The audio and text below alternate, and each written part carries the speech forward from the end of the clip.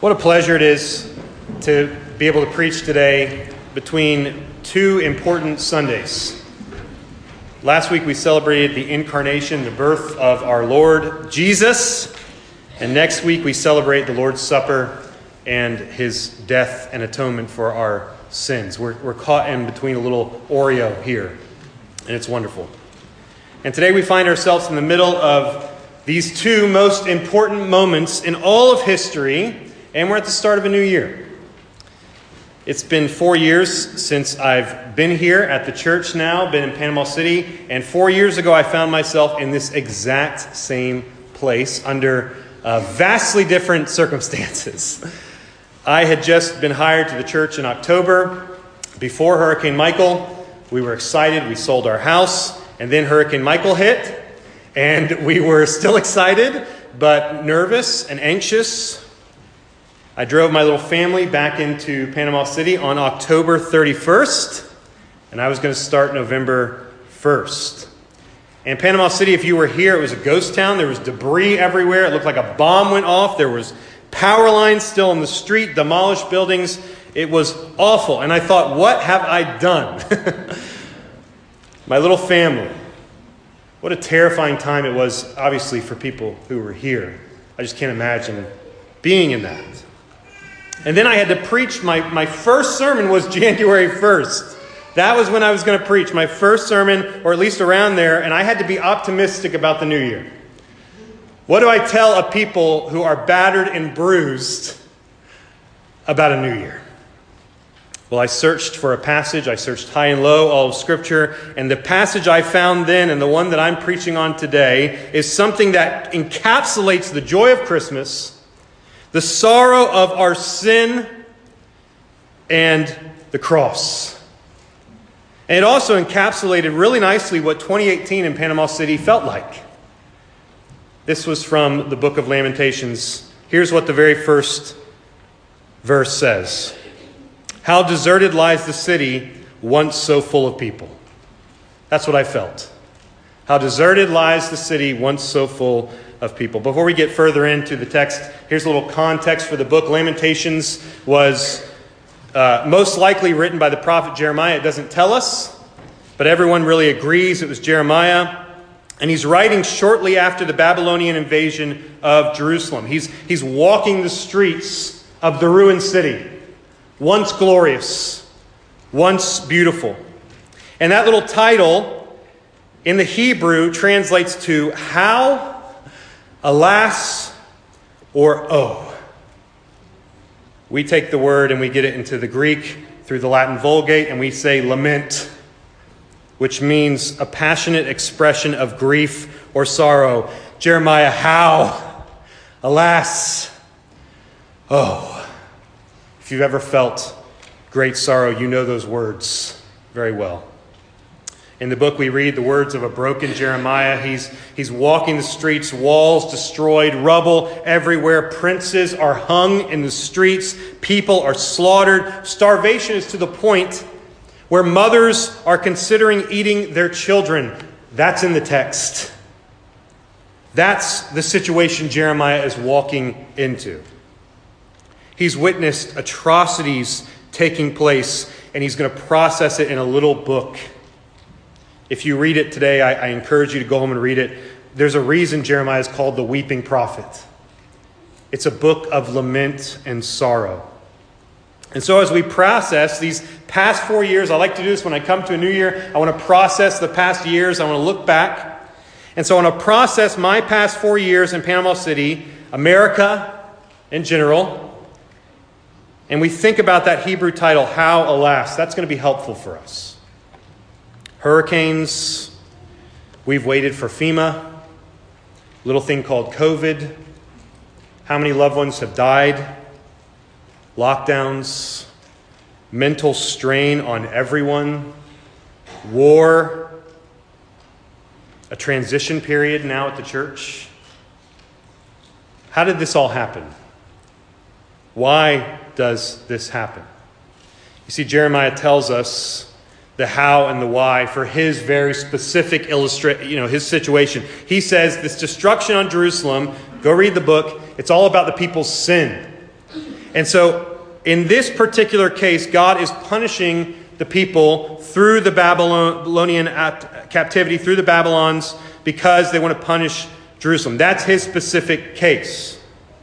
You might remember in John 9, there's a man born blind, and the disciples say, Jesus, who sinned that this man would be born blind, him or his parents? Because they're equating punishment with sin. And Jesus says this, he says, nobody sinned, but this man was born blind so that God's glory might be revealed. You see, Jeremiah had special insight into his how and why, just as Jesus had special insight to that man's how and why as well.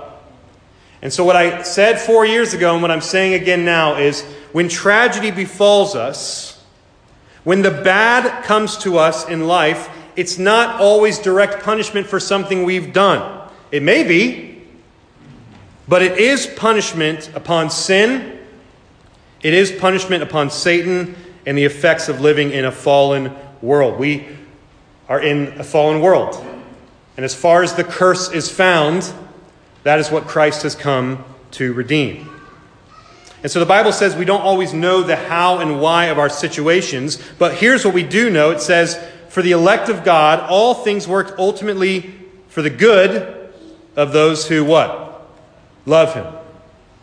Now notice again, it doesn't say all things all the time will always be good. Instead, all things will work together for good.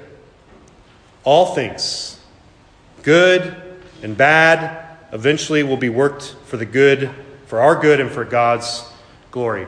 Again, we on earth, we look at a tapestry. Have you ever seen a tapestry from behind? It's just gross. It's, frayed ends, and you go, what are they doing? And then you go around the front, and it's beautiful. And so we see the tapestry from behind now, right? The Bible says we see through a glass darkly, but then face to face. One day we will see the tapestry and we'll go, that's what we were looking at? That was how the Lord was weaving in my life? I never would have thought that.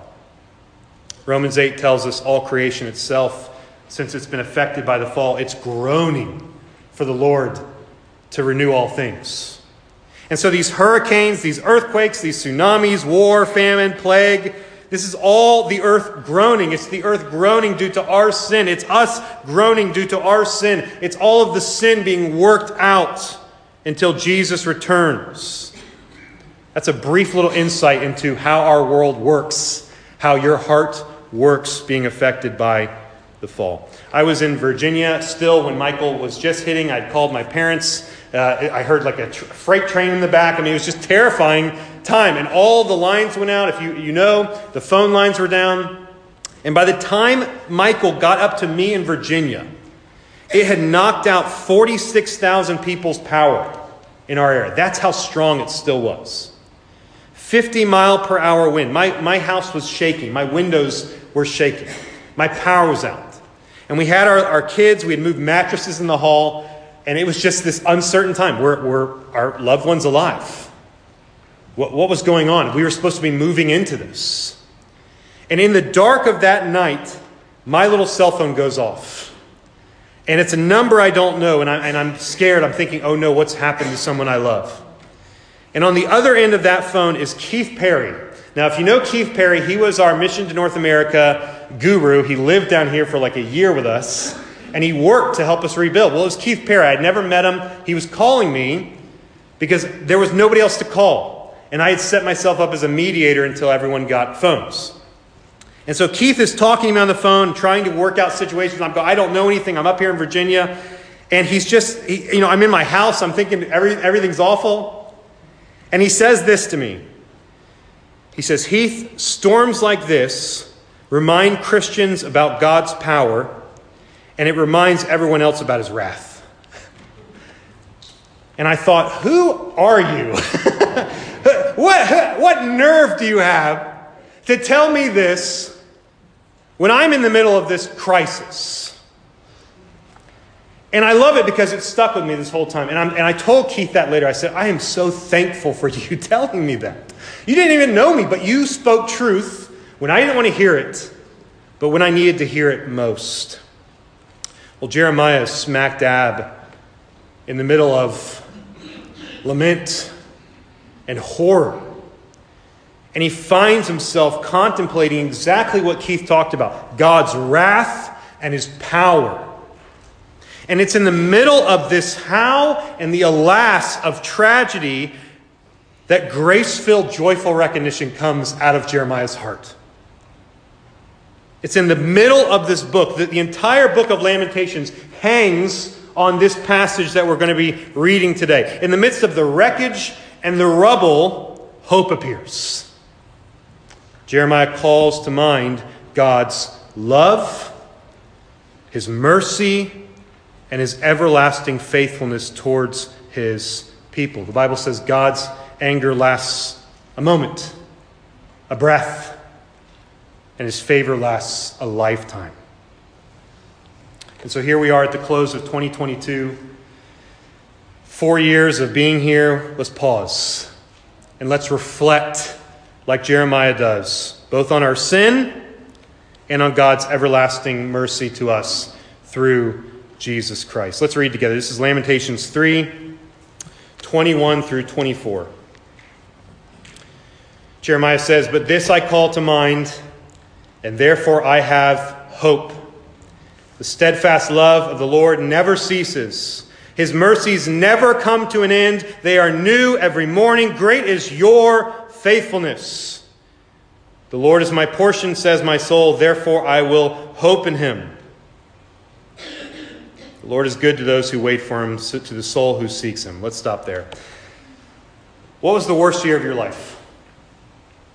I remember back in 2016, can we go back that far in your minds? Go back there, 2016. I remember how many people couldn't wait for that year. That was an awful year to be over. It was so divisive. We had this divisive election. We had mass shootings happen. We had riots. Brexit was a thing. I don't know what happened with Brexit, but maybe it fizzled out or whatever. Brexit was a thing. That was a big deal. And then New Year's came, and on Facebook, on social media, Twitter, everyone said, "I'm done. Adios, 2016. It can only go up from here." And then 2017 and 18 and 19 and 20, there was another crazy election, more division, COVID. 2021 brought lockdowns, stock market crashes, vaccines, masks, Ukraine, Russia. We've had some pretty rotten years. It's been pretty rough. For Jeremiah, I wonder if he walked the streets and thought, you know, what a rotten year this has been for Israel. All the Christians, they suffered 10 waves of persecution. Man, what a rotten 200 years we've been in. You see, this is our life. Because of sin, our lives are filled with rotten years. And nostalgia is such a powerful drug because it's such a good liar. It's such a good liar. The grass is always greener on the other side. If only I could go back to the 1950s. What about the 1300s? You know those people back in the 1300s? Sure, they had the Black Plague, but they had it made. Man, we have it so good, don't we? If we really stop and think about it, it's all about perspective. Yes, rotten years. Because sin is real. Because we're sinful. You know, the problem, I always like to say, is the problem with the flood is that Noah survived. That was the problem. We are the problem. We have had so many years of unspeakable joy and love and grace, technological advances. I mean, blessing after blessing after blessing from the Lord. And so Jeremiah is in the middle of this, and somehow the Holy Spirit, the Lord, gives him perspective, and he stops and goes, you know what? The Lord has been faithful to us. Despite our sin, despite this present circumstance, God is faithful. And he has perspective. Verse 21, "Yet this I call to mind, and therefore I have hope." Because, it's a rotten year, but we have the Lord. In the aftermath of rotten handful years, we as believers must take hope. Why do we have hope? Why do we take heart? Because he's overcome the world. Because God is faithful. We call to mind past joys, past graces, past mercies. We count our blessings and we name them one by one. And if we do that, what will our conclusion be? Great is thy faithfulness.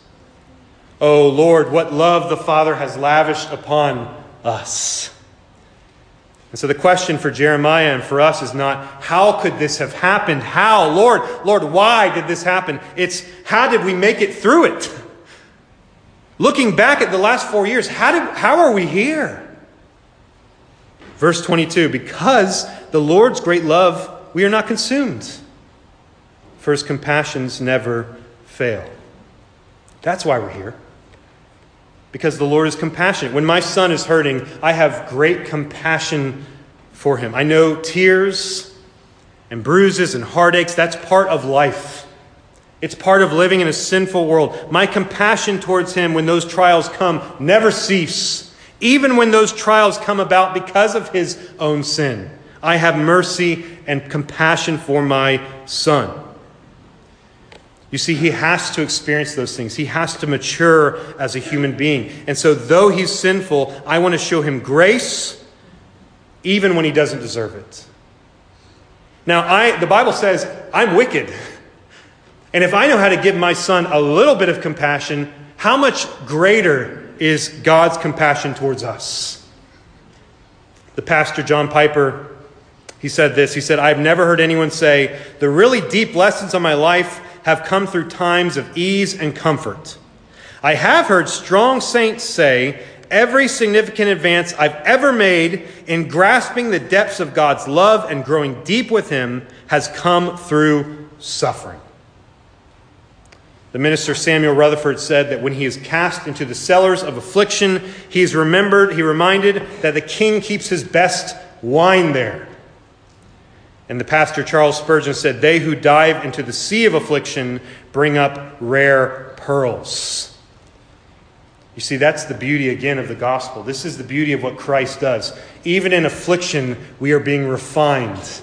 We are being sanctified and purified and conformed into his image. James 1, 2 through 3, count it all joy, my brothers, when you meet trials of various kinds, for you know that the testing of your faith produces endurance. And so my prayer 4 years ago and today is the same thing. Lord, use First Presbyterian Church in a mighty way. God, teach us something in the midst of our rotten years about you. Forgive us for our sin. Help us to experience your love and compassion in new ways. I want us to count our blessings. Let's look back. Let's count our afflictions. Let's count our sufferings, our trials, and let's say, joy. Joy. That was even a joy because you were shaping me into the person I am today. Lord, thank you for those trials. Verse 22, because of the Lord's great love, we are not consumed, for his compassions never fail. They are new every morning. So the Bible says God's compassion, his mercy, his grace towards his children, towards us, it's new. It's never exhausted. But the question is, how is it new? And why is it new? Well, the first thing, and this is good news, God's compassion and mercies are new every morning because I used it all up the day before. Because you used it all up the day before. Because we are sinful. His grace is fresh because I woke up today rotten. I woke up tired and exhausted. And I needed new, fresh grace. So God has ordained both the trouble and the mercies that come each day. And so both the trials and the graces are to my benefit. Now this gives you hope because with new sins, with new trials, with new temptations, this means there comes new forgiveness, new mercies, new grace to handle it all. Think back to the most difficult time in your life. It's probably a painful memory. How did you handle that moment? Was it confidently? Were you prepared for it? Was it with worry, anxiety? Maybe you barely handled that moment at all, and yet here you are. And the fact that any of us have made it this long is grace. We're here today because of God's grace. Illness, sorrow, natural disaster, None of it could stop God's compassion upon us. The Israelites, you'll remember, they woke up in the wilderness to manna. And they were told, don't store up that manna. You're going to have manna tomorrow. Trust in the Lord. Trust each day that God will apportion for you exactly what you need to eat. Exactly what you need. Give us today our daily bread. And so when we are anxious about tomorrow, we are storing up manna. We're storing up God's grace, saying, no, Lord, you won't give us what I need for tomorrow. I don't trust you. God, I need more than what you have planned. Do you see why that's trouble? And so Jesus says in Matthew 6, therefore I tell you, do not worry about your life, what you will eat or drink, or about your body, what you will wear. Is not life more than food, and the body more than clothes? And then he finishes with this, with compassion. Your heavenly Father knows that you need them. But seek first his kingdom, his righteousness, and all these things will be given to you as well. You see what Jesus is saying? He's saying, you're going to have enough. And you're going to have enough because you have a Father who is the giver of all gifts, who loves to show compassion to his children. Now, that's not Jesus saying, hey, don't be prepared, fly by the seat of your pants. That's not what he's saying. He's saying, don't let anxiety and worry take the place of simply resting in the assurance that God loves you. As my wife and I, we were sitting in that dark hallway, we were terrified. We had anxiety and worry. My children were snoring. They were snoring because we watched. Because they had confidence we loved them. And you see, we have a God that neither slumbers nor sleeps, and he's watching over his people. Each day, sufficient grace, sufficient mercies for that day's trouble. So that's the why. What about the how? How are God's compassions, how are his mercies new every morning? Well, that word new, if you know, it can mean a few things. The first way is the simplest, and it just means that you woke up today, maybe there's coffee brewing, and you smell it, right? My wife walked in, would you like a cup of coffee? New mercy. Yes. Thank you. That's exactly what I needed. You walk out in the household, everyone's alive and well. The kids, maybe they're killing each other, but they're great. They're okay. You have clothes to wear. Mercy, mercy. Your car started today. You only had a little bit of traffic. Mercy. All common things, but these are mercies from the Lord. Now, the second way to read that word new is that these are novel mercies. These are brand new mercies, things you've never experienced before. So again, a new sin pops up, and God gives you grace to handle it. He gives you a friend to say, hey, I want to be accountability. I want to help you. I want to love you. Somebody after Michael, can I tarp your roof? That was a mercy. Something brand new you never even knew you needed. God opens your eyes. You're reading the Bible. You go, I must have read that passage 100 times, but today I read it. New mercy, new grace, compassion. And these new mercies can also sometimes be hard mercies. These can be hard mercies, things that we don't want, but things that we need. John Piper, again, the pastor, he talks about how when he was a teenager, he had horrible acne all over his face. And if you've ever experienced that as a teen, you know the pain of that and the sorrow that can bring. Now he looks back and says, thank you, Lord, for my acne. It kept me from spending all my money on girls, and it kept women away from me, right? He was thankful. Now, as a teenager, you can't say that. But as an adult, you say, thank you, Lord, it kept me away from girls. I didn't need that at the time. Hard mercies, hard lessons, hard trials. 2022 was filled with them. That will sanctify us. We will look back 10, 20 years from now and go, I cannot believe the work the Lord did on me in 2022. Thirdly, because God's love and mercies are new every morning, they are inexhaustible. I heard someone say, the passage is, great is your faithfulness, not great is my faithfulness, right? God's faithfulness is inexhaustible. His compassion towards us, if you are in Christ, you are a new creation, you are hidden in him, inexhaustible. He loves you with an everlasting, never-stopping love. new forgiveness, new encouragement. And this should compel us to seek Jesus in new ways, with new love, new devotion, new adoration. Jesus, I love you. You got me through 2022. What is 2023 going to hold for me? I can't wait to pour my life out for you. And so as believers, we look back at Michael, at COVID, and it's like Keith Perry said, I'm in awe of what my God can do, of his power and his might. And as I stand in the rubble of rotten years, I want to sing, great is your faithfulness. Because of your love, I'm not consumed. May your name be praised. Now, on the other hand, what is the response of the unbeliever? If you do not know Christ, you look back and you tremble. You should tremble at what has taken place. Though God's grace towards you, his common mercy, his common grace has been upon you, you delight in your sin, you remain in your rebellion. Now, if that describes you, listen to what God says in Ezekiel 18:23. Have I any pleasure in the death of the wicked, declares the Lord God, and not rather that he should turn from his way and live? 2 Peter 3:9, the Lord is not slow in keeping his promises, as some understand slowness. Instead, he is patient with you, not wanting anyone to perish, but everyone to come to repentance. You see, if you have made it this far, and you are living in unrepentant sin, if you are living apart from Christ, today is your day to turn.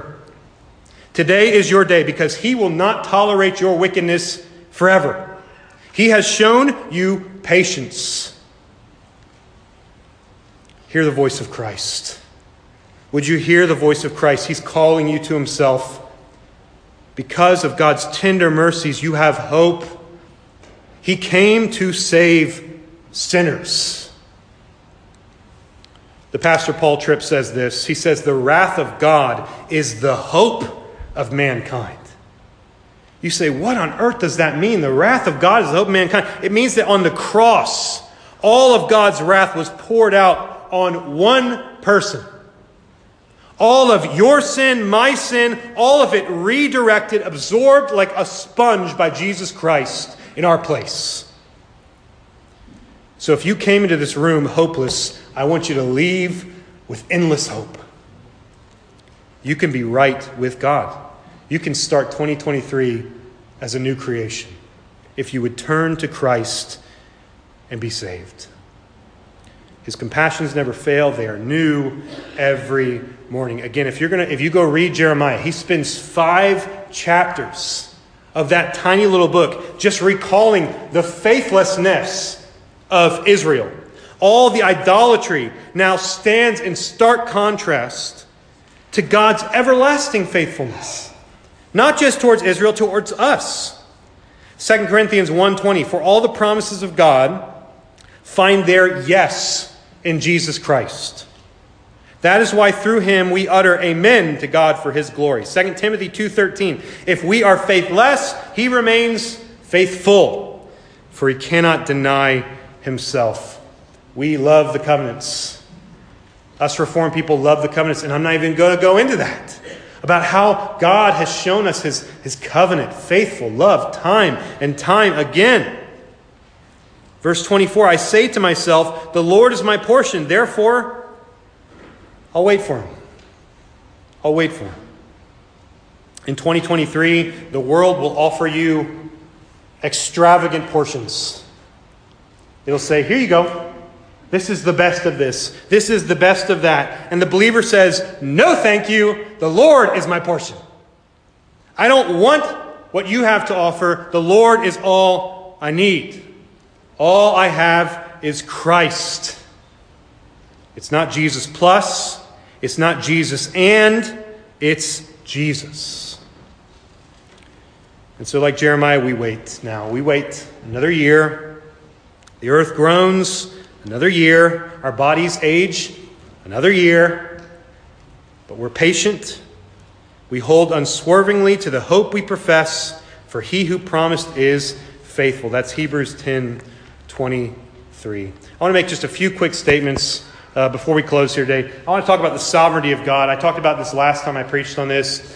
And when natural disasters come in our life, when tragedies befall us, it's very natural for people to have questions and to wonder about why these things are happening. Well, as Presbyterians, we believe that all things that come to pass, good and bad, only come to pass because God has ordained them to be so. Too often I hear well-meaning people, they'll say something like this. Well, you see, God had nothing to do with this. Or God had nothing to do with whatever happened to you.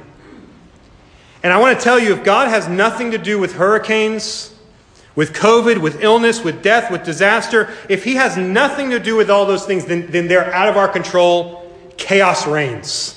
And you should be terrified to leave your house. God has everything to do with everything, and that is why I have hope to face tomorrow. Because God is sovereign over all things, because he is working all things, even the wickedness of men, for our good and for his glory, I leave the house with hope, with joy, excitement about 2023. The other thing I hear is this: why would a good God allow such evil, such things to exist? To which I reply, you see, he doesn't. He doesn't tolerate evil. That's the whole point of Lamentations. God actually punishes evil. The world celebrates it. If you're so concerned with evil being punished, then you and I need to be first in line. You see, he who is without sin needs to get first in line. God was so serious about punishing evil, he sent his Son to put an end to it once and for all. One more. Why would a good father, why would a good God allow tragedy to befall his children? And this is when you look at them and you say, so you believe in God then? And they'll say, well, no, of course not. Then why would you expect my Father to give you good things? If you have breath in your lungs, if you are here today, what more does he owe you? Do you see that? It's all about perspective. What does God owe any of us? Nothing. And yet, what does he give us? Mercy, compassion, grace. All good gifts are from the Father. But a child doesn't want correction. A foolish child doesn't want correction from their father. They want sweets and candies. But a good father punishes and instructs and corrects their child. And so just at the close of this year, at the start of a new one, God, would you forgive us if we ever look at his power, if we ever look at his wrath, and we say, that was chance, that was luck, that was something else. Lord, forgive us. Instead, let us fall to our knees in reverence. God, we're not consumed. You have given us another day. The trees have sprouted new leaves. Roofs have been repaired. Broken hearts are being mended. Cities are rebuilt. Fresh mercies, fresh grace each and every morning. I'll close with an article. There's an article in the Atlantic magazine entitled Winton's Blues. And in it, the author talks about walking around. He was walking around Greenwich Village, and he was stopping in at his favorite blues bar, this little hole-in-the-wall blues bar. And he goes up to the bar, and he sits down, and he's talking with the guy next to him. And in the back of there's a band playing. And in the back, in the shadows, there's a wonderful jazz musician, a trumpeter. And he can see him, and he looks at the guy next to him and says, is that Wynton Marsalis? Now, if you don't know who Wynton Marsalis is, he's just one of the best jazz players of all time. Just phenomenal. And the guy goes, are you kidding me? Why would Wynton Marsalis be in this joint? This little dive. You're right. Why would he be here?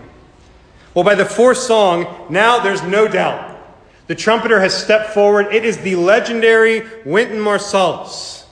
He steps into the light and he begins an unaccompanied solo rendition of a song called I Don't Stand a Ghost of a Chance with You. As he listens to Wynton play, the author writes down on his notepad one word: magic. Magic. The author says this: he performed the song in murmurs and sighs, at points nearly talking the words in notes. It was a wrenching act of creative expression. When he reached the climax, Marsalis played the final phrase, the title statement, in declarative tones, allowing each successive note to linger in the air a bit longer. I don't stand, a ghost of a chance. And then in the silence,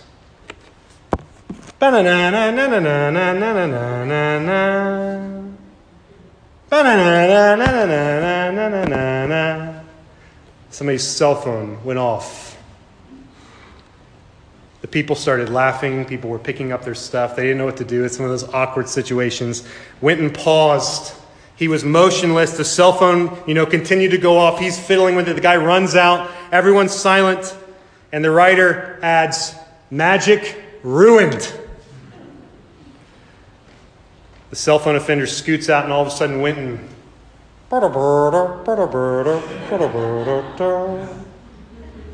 The audience comes back as he improvises. And ends back with, I don't stand, the ghost of a chance with you.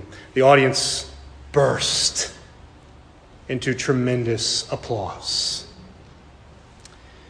And you see, Jesus' death on the cross is the loudest cell phone ring that's ever gone off in human history. Magic ruined. Hurricane Michael was magic ruined. COVID was magic ruined. And yet Jesus takes our melody, the melody of the cross, of death, of sin, the wrath we deserved, magic ruined. He takes it all and he weaves it into his melody of life. And now he stands at the door. And he waits. And he watches. And he says, I will take your rotten melody. I will take your rotten years. I will take your rotten life. And I will weave it into a majestic composition that will leave you breathless. Are you excited about 2023? What can it throw at us? Probably new things. Probably new tragedies. But the Lord will take those rotten things and make beautiful music with it. And one day in heaven, we will sing that song for all eternity. And our little lives will be just footnotes, little dashes, little notes in that score. And it will be wonderful.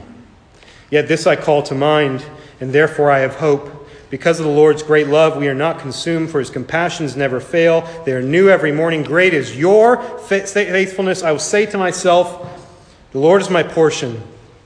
Therefore I will wait for him. Let's pray.